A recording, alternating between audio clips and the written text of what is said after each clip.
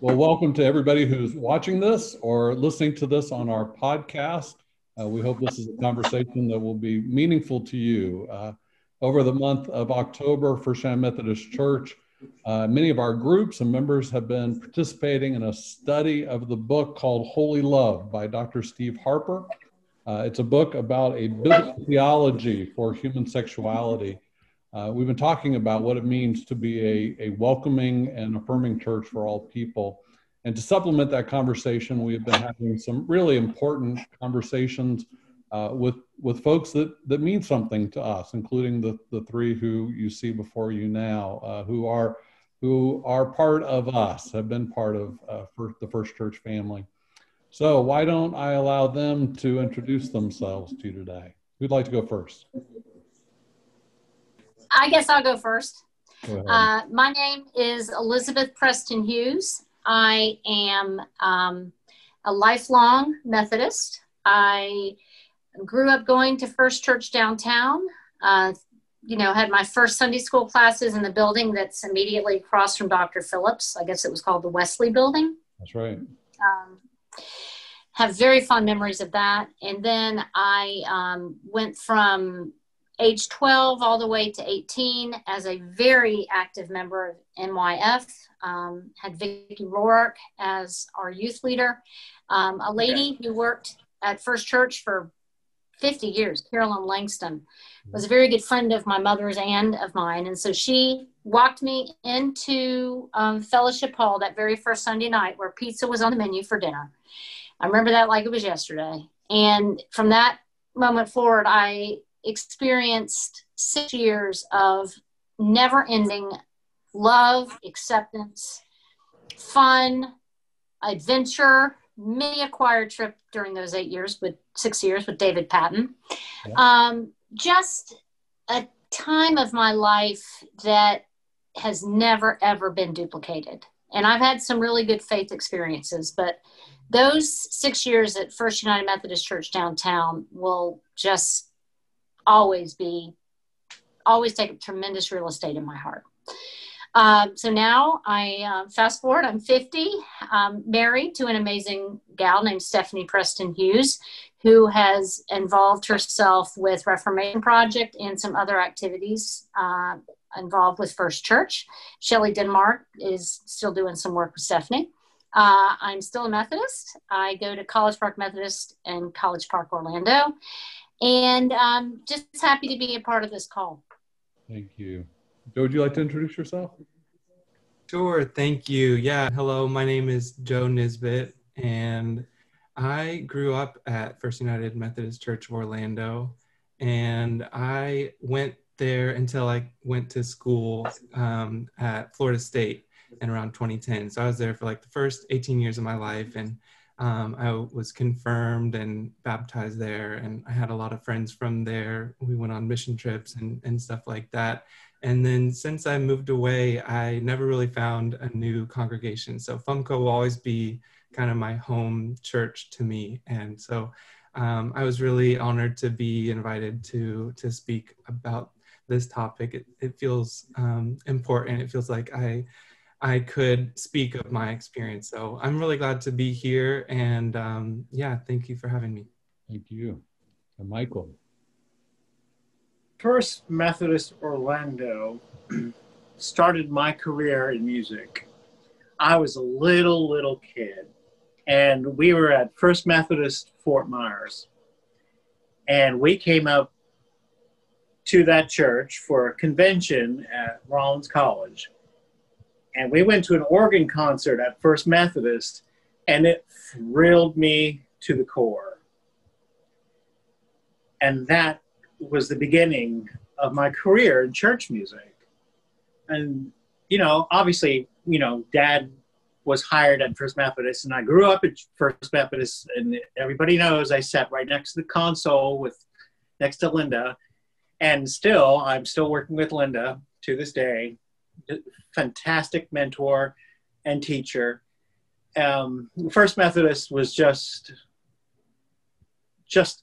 the lighthouse and the solid rock that shaped my faith formation and showed me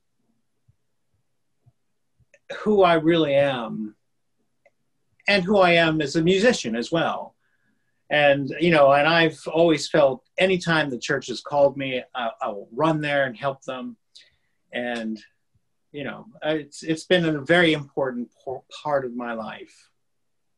I mean, to the extent that I joined the company that rebuilt the organ, you know, wow. And I still work on that. Oh, that's awesome. So, yeah. Yeah, that's great. Thank you, Michael. Well, the conversation that you've alluded to that we're having at the church and that we're going to have together is around human sexuality and identity and orientation. And I wondered if each of you could share a little bit about your own stories of kind of when and how you came to awareness and acceptance of your sexual identity, orientation, and if First Church, you know, was supportive of that or not, or was part of the conversation at all for you or part of the processing. Just love to hear whatever you have to share about that. This was interesting for me. Growing up, I didn't know there was a difference. I'm literally, because you think about it, men always were together and women were always together and they were always separate. And I thought that I've never told anybody this. I thought that men and women came together just to have families.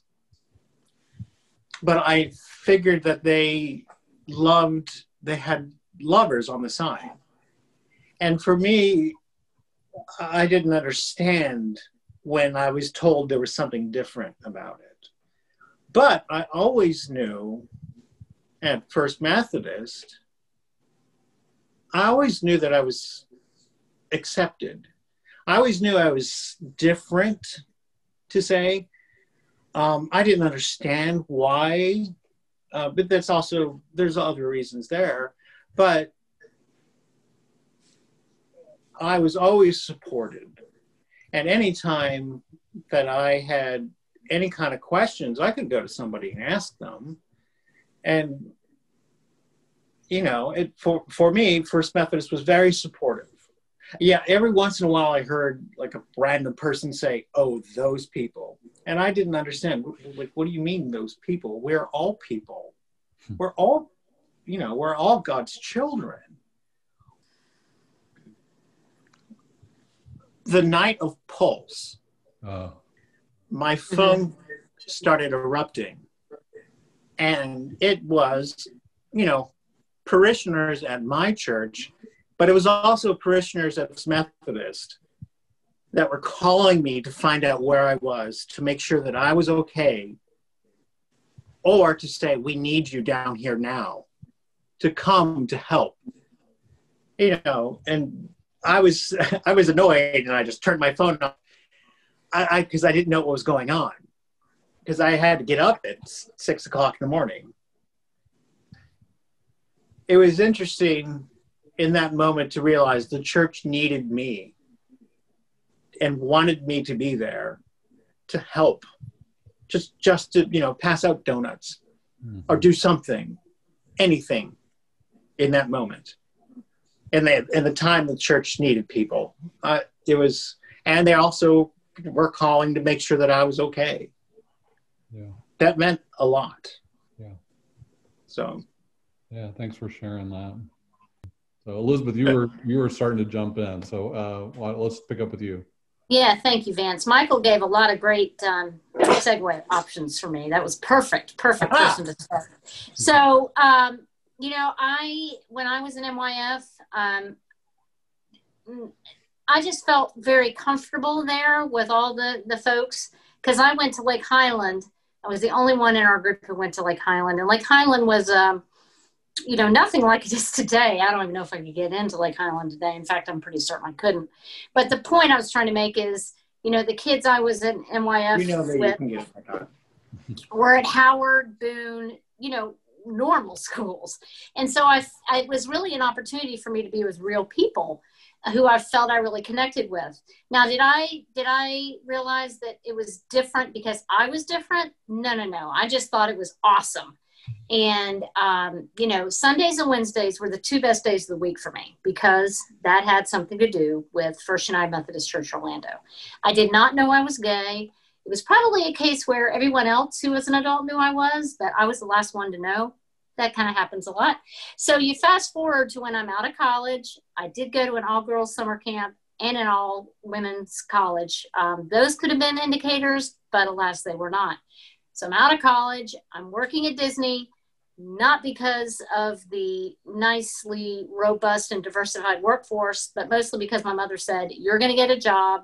Why don't you try getting a job at Disney? And that's where I got a job. And that is where I realized I was attracted to women. So the question was, was the Methodist Church, First United Methodist Church, Orlando in general supportive? You bet they were. But the support came way later. It came as recently as 3 to 4 years ago when I became active at College Park United Methodist Church. Meryl Fraley gave me the gift and opportunity of being lay leader. I was able to come back and sit in the sanctuary at First Methodist downtown when Bob was speaking to the congregation. And so the support was so vital and so substantial. It just was at a very different stage of my life. But perhaps it was not any less significant just because I was married and more adult. It came really at the best time because my faith journey is the strongest now that it has ever been. That strength is not to be confused with perfection. My path is very, very much a roller coaster, but as I'm not sure, I think it's Henry Nouwen who says that doubt is like ants in the pants of faith that keeps it moving. And so, I am a seeker and a traveler. Every now and then I'm a wanderer. But the one thing that has been consistent is my love of the Methodist Church. No matter what church it is, no matter what pocket of the country it's in, I am Methodist all the way. And the bedrock of that is First United Methodist Church Orlando, period, end of sentence. Wow. Thank you for sharing that. Mm-hmm. Joe, how about you? Yeah, thank you. I think I had a little bit of a different experience, or at least where I'm presently at feels a little bit different than, the other guests here today. I definitely struggled with being in denial. So I guess, first of all, I am a cisgender gay male, and I've been happily in a relationship for the past 7 years with, the love of my life. And I'm really appreciative of that. But, back when I was 12, 13, 14 in middle school and high school, I didn't understand myself. I was really in denial about it. Actually, I do feel sort of like how Michael felt like everybody must feel what this feels like. I kind of thought, all guys know that other guys are attractive. Everyone's just kind of lying. It's like this whole big joke that, I don't really get it, but, whatever. Yeah, that's dumb. Guys are gross. And I really had a tough time dealing through the reconciliation with myself that I'm not straight, that I'm not going to have the wife and the kids that I had pictured, or that had been told to me that it was, part of everyone's future was that you're gonna have a house and a white picket fence and a wife and 2 kids, and that's what boys do, and girls get a husband. And that was really confusing. It took a really long time for me to get through that. It definitely gave me depression, suicidal thoughts, anxiety, leading to abusing drugs and alcohol, like, not too much more than a normal high schooler, but I can definitely see now how much pain I was in and how hurtful it was. And I want to say, though, I'm not pinning that on the church or, what individuals in the church did. I think that there's systemic and institutional homophobia in the entire Western society, and Christianity is a huge part of that, and the Methodist Church and stands within that.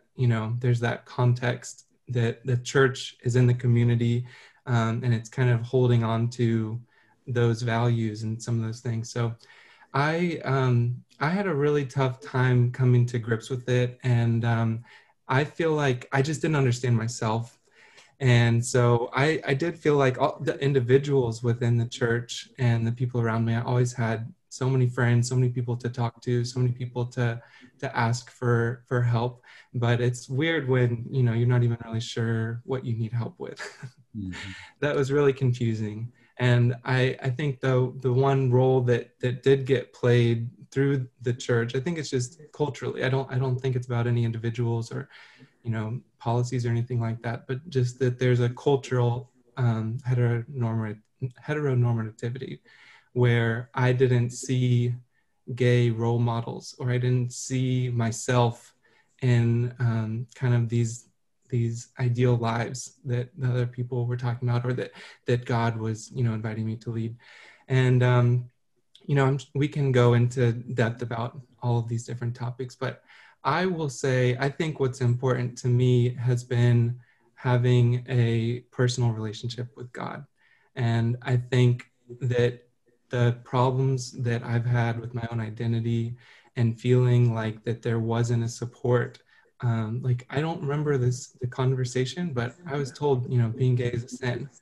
And, it was kind of a joke, in youth group on late nights and stuff like that, just boys just being boys. I don't attribute it to the church or to the community or the individuals at the church, but just culturally, it's kind of a joke, like, oh, making fun of a gay person, or, something like that. And so I think that the church today, my relationship to it has been shifted to where I kind of stepped away from those more, strictly biblical views that I found harmful and hurtful. I didn't see myself in there, and it made me take a step away from that and towards a more personal relationship to God that I enjoyed today. So I think that something that I think is really interesting is that your sexuality will change your faith. And when you know God and the lessons that Jesus gives us, it wasn't any of that other stuff. It was about that personal relationship with God and experiencing that God loves you, and trying to share that and represent that in yourself and in your life. So I know that's probably really heavy, but that's kind of where I'm presently at in my experience with the church and with my sexuality. And I'm really grateful to kind of be out of that dark spot and, come out and have a completely supportive family, supportive friends. And I know I feel the love from everyone from all the different directions, but that was my experience. Joe, I'm glad you're out of that dark space too. And thankful for your sharing that. Can I follow up with two things you said, actually, and then if I get Michael and Elizabeth maybe to jump in on these. You introduced the term heteronormative. I find that most folks who are sort of think heteronormatively don't know what the term heteronormative is, and wondered if you could define it to help people understand what it means and why it's an issue. Yeah, thank you for asking me that. I have to say that I'm still learning a lot myself, and I wish I could give you a perfect dictionary definition. I don't think I have that for you.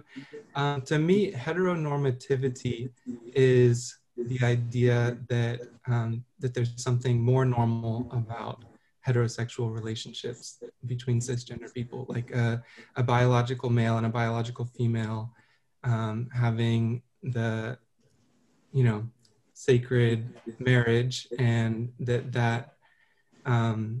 the idea that that's more normal, or that anything other than that is not normal, or that something's wrong with something other than that. heteronormativity, that's how you pronounce it, it's just such a given in society that people don't even think about it.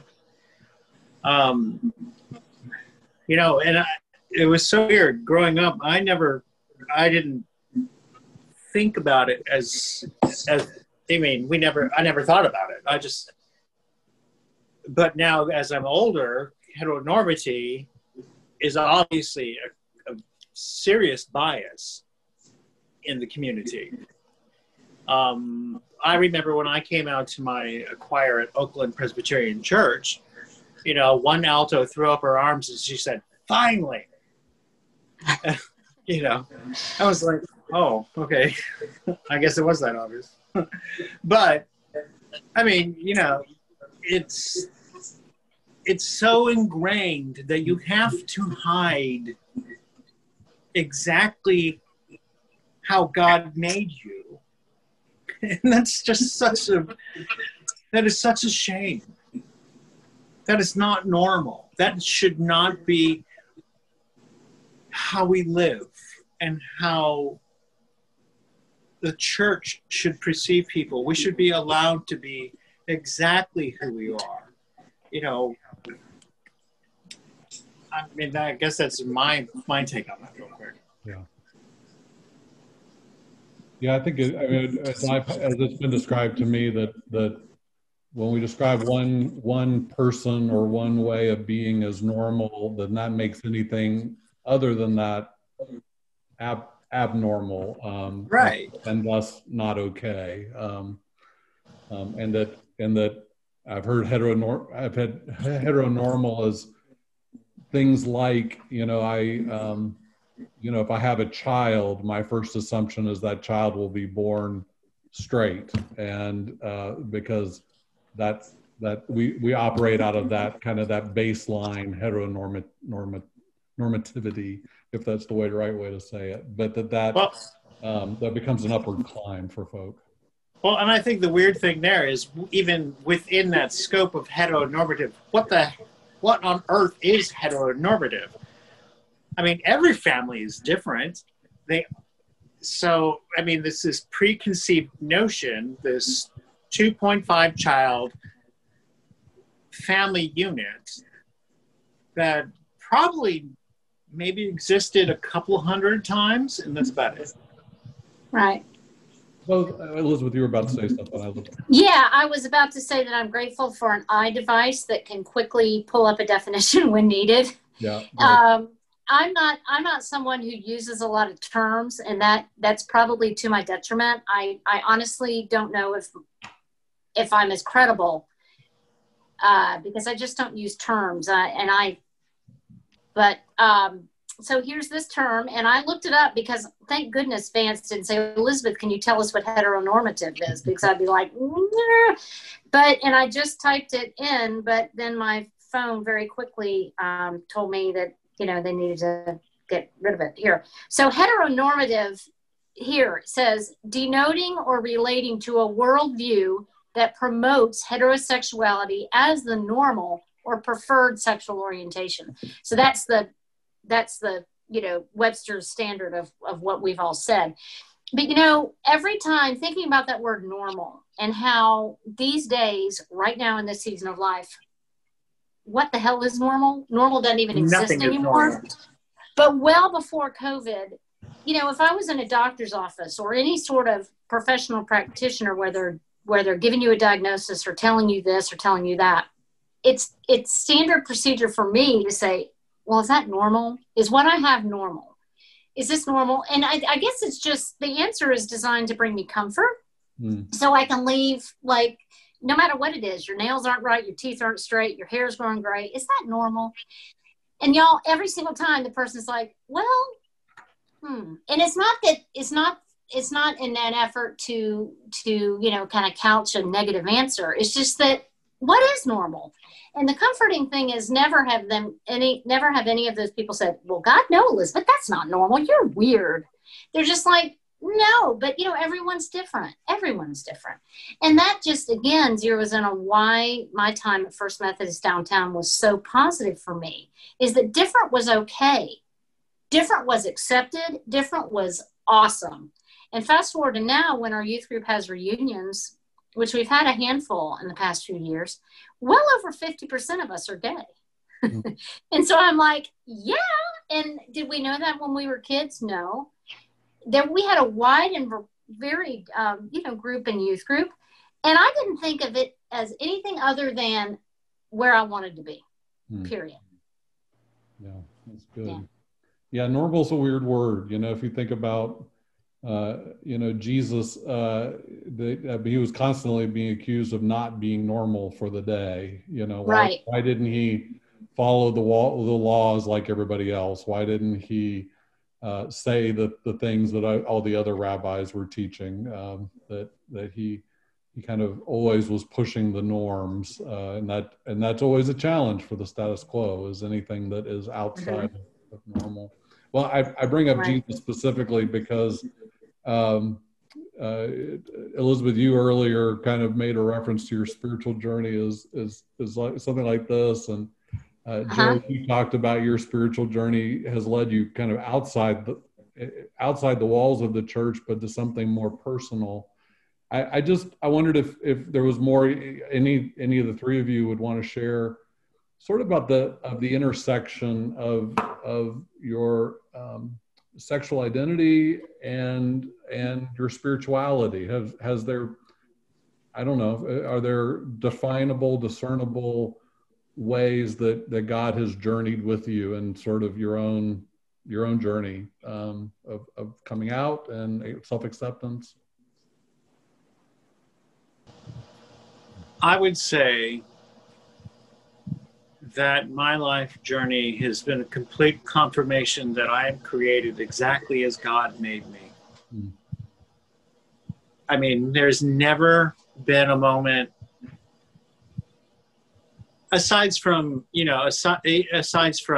harassment, aside from, attacks and people harassing me, never in my life spiritual journey or with God has anything negative happened. So I know it's who I know that's how God created me. My time at College Park Methodist has absolutely underscored that I am exactly where I need to be. My time at my adult stage of my faith, or second half of life, following the Richard Rohr book, Falling Upward. I think that's the name of the book. Yeah. My role as lay leader, my opportunity to lead, going on 2-year Bible study with a motley crew of people, has really underscored that I am doing what I'm meant to be doing. And that I've always, I believe Michael kind of said that he's always been supported. At least I think I heard that he's always been supported. I've never really had a moment in my faith journey where I've gone into a place of worship and really been literally hit with opposition. Now, I have gone to churches where I just felt that I didn't fit in, but no one's come to me and actually put those words in the air. And that is a blessing. When I talk to other people, and I know that there's a whole segment of the counseling community devoted to helping hurt and harmed, cue the Reformation Project, I've never, ever to date been in a place where that has been part of my history. And I think that's why I feel so excited to be an active, sold-out Christian, because I know that my time will come where I'll be able to give that piece of hope to someone who has really been hurt and harmed, and I can pay it forward. I can pay it forward.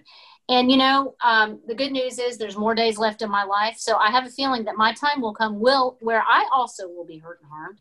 And perhaps this good, positive energy I'm getting now is going to be kind of a buffer, if you will. I don't know. We'll see what happens. Thank you.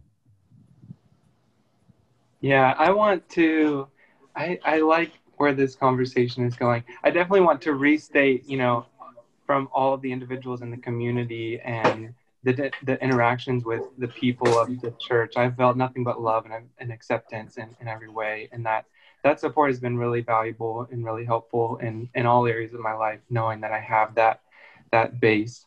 But I will say for my actual faith, it's been really confusing trying to deal with having, I still hold a lot of the values that I was raised with. I think that the First United Methodist Church gave me those values and that framework for interpreting, what it means to be a good or a bad person. And it's been really confusing trying to understand who I am, who I was, how I identify, my orientation and my sexual interest in men. How does that, fit together with this whole other framework of values and ethics and ways to live and relate to other people? It's been really confusing for me. And so I guess, you're asking how has it actually impacted my faith? It gives me a bit of resistance, and it's more so in the past. I think that I'm in a different spot now. But definitely when I was fully in denial of even being gay and not understanding myself more clearly, I was just resistant to, accepting, Christianity at its value and accepting it and bringing it into my life wholeheartedly and taking, the Bible to be something literal. I've always struggled with, those aspects. And so it has definitely led me on a path that, it's kind of zigging and zagging, like Elizabeth was saying. There's many different chapters and phases of it. But what I've found makes sense to me is just my conversations with God. And I understand the lessons that the text can give us and the values. But I also understand that, that the God that I speak to loves me, and I don't feel like I understand if some people out there, not even the Methodist Church, like the Westboro Baptist Church, they think that, gay people are sinners, that we're all going to go to hell. And so that there's that resistance there to even trying to interact with any part of the faith that might lead me down that dark path and towards a more personal relationship with God. And all of my conversations with God, I'm always humbled, and I've always just feel so full of worth. I'm so, I don't know how to explain it, but just grateful that I am loved and filled with the peace and patience and the grace of that relationship with Him. Yeah, that's great. Thank you. Well, Elizabeth, you're going to hate this question because you said you're not a terms person. One of the questions I wanted to throw at you all is sometimes, very well-meaning Christian folk will say, we accept everybody. We're an accepting church. And there's a difference between acceptance and being affirming. And you got a good thumbs up. Good. I wondered if y'all could articulate better than I can what you hear when somebody says we're accepting versus affirming, or vice versa. What you hear when someone says we're affirming versus accepting? What's the difference, and why does it matter?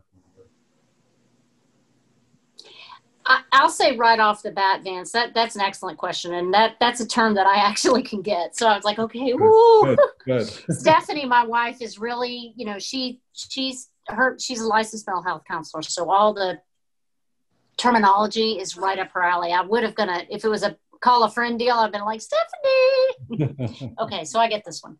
So accepting, I think, was accepting and affirming. Yeah. To me, it's energy. So, there are other churches around that church block right downtown. Well, yes, we accept everyone. Everyone is a child of God.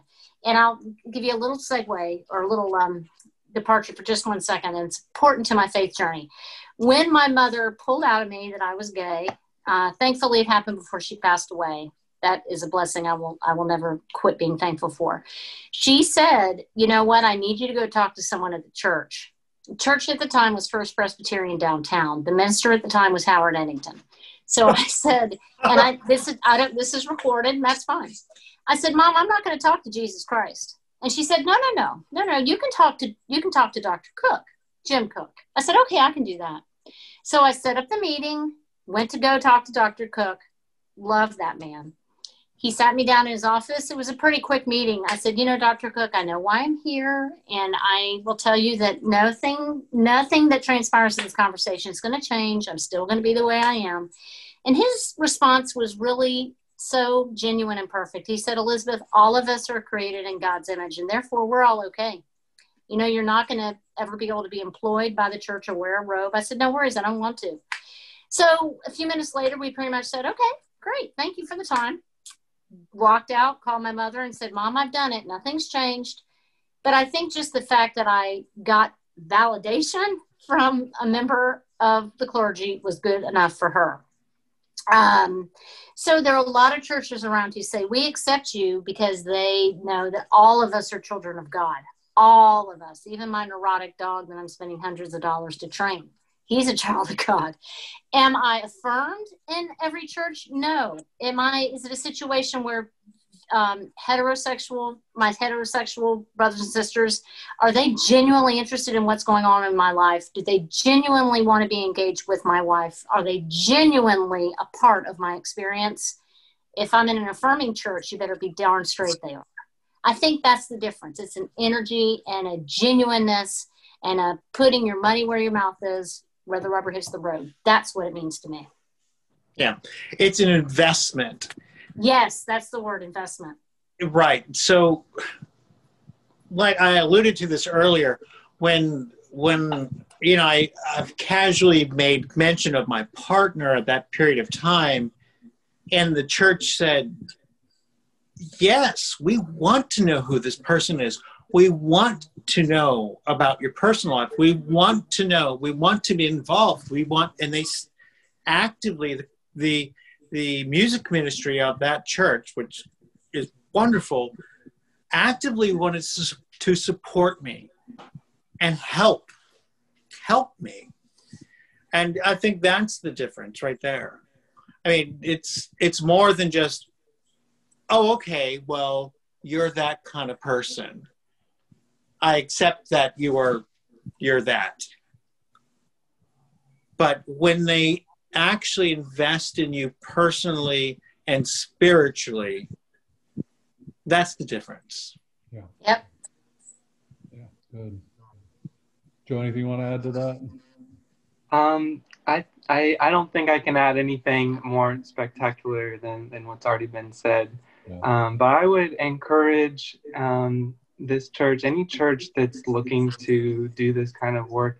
I think that there's like a whole bunch of different touch points where the church kind of intersects with your life and specifically your sexuality. And like, I think that that's where that's the actual place and time that it's most important to be affirming versus accepting. I feel like accepting is kind of like the background level of, just like, am I even safe to walk in these doors? Like, are you going to, have that physical security and be recognized as a real person? That's like, there's those baseline levels. And I think affirming would go beyond that in those specific areas where the church is touching your life in these important times. Like, I specifically remember going to Camp Leesburg and going to like a sexual development kind of weekend. I don't remember, but that was awkward for me, being gay. And I'm sure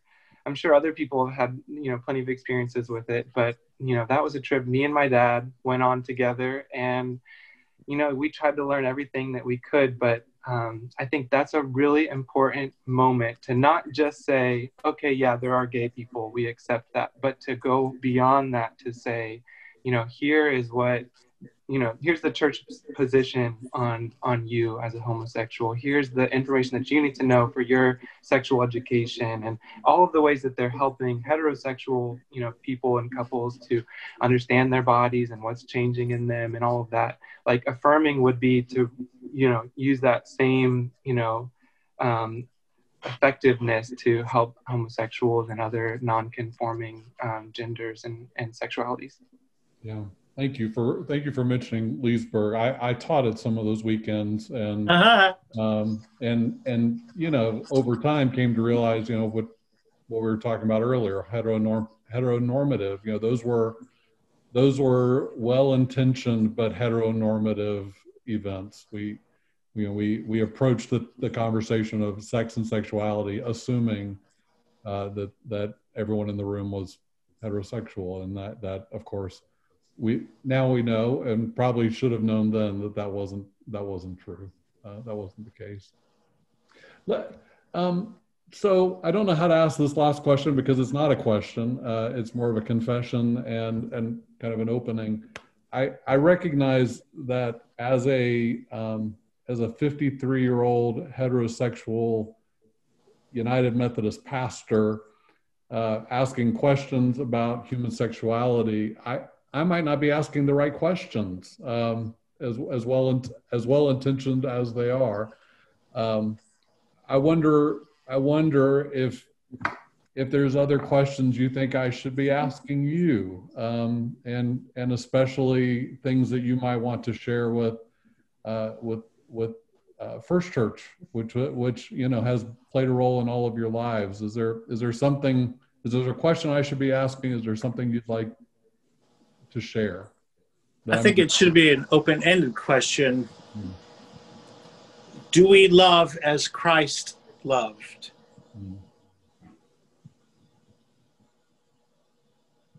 And I think that kind of says it all. All accepting. We're all made in God's image, who God is. God is not male nor female. God is. And we, as this diverse population, were created in God's image. And so we should love all. And we need to make sure we do that and not create normal. We should not create subsections of population. We should not, you know, it's really a rough road. We have to, you know, it's part of growing up and growing who we are. We have to learn that it's okay to just be vulnerable and to love everyone.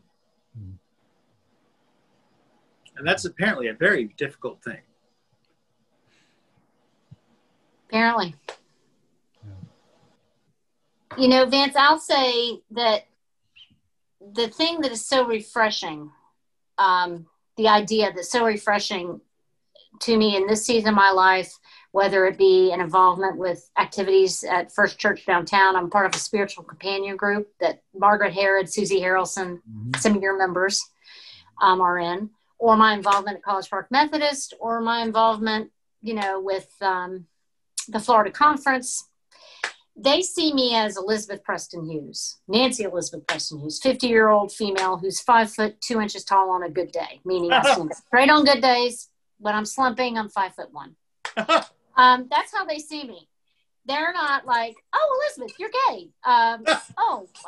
Every time they say, hey, gay one, or hey, gay gal. None of that. I'm Elizabeth. Now, am I gay? Yes, I am. But out of all the things that identify me, that is not number one, nor will it ever be. How refreshing is it that I can be affirmed as Elizabeth, as a believer who's just like this, just like every other person who has, you know, a lungs and a heart and breathes and can feel pain. That is what really means. That's where the peanut butter hits the jelly for me, is that I'm considered just like you are. Because let's get real, folks. I am just like you are. And do I share my life with a female? Yes, I do. But I don't care I don't want you to care any more about that than I care about the fact that you share your life with a male, or you don't share your life at all with anyone, and that's your business. And so that's really that's where my eyes are like, yeah, I like that. That's good. And that also is the difference between accepting and affirming. Yeah. So I appreciate you saying, you know, I don't know, are there questions I should be asking? I'd be like holding a poster saying, your questions are great. You're accepting us as human beings because that's what we all are. I mean, I don't know if this resonates with anyone else in this group, but that's my response to that last question, Vance. Thank you. Yeah, I don't have an additional question for you, but something I wanted to bring up is that this is not a unique problem. Like this is definitely, there's a lot of unique characteristics of, this human sexuality, reconciling all of the diversity of people who are coming into the church and everything like that.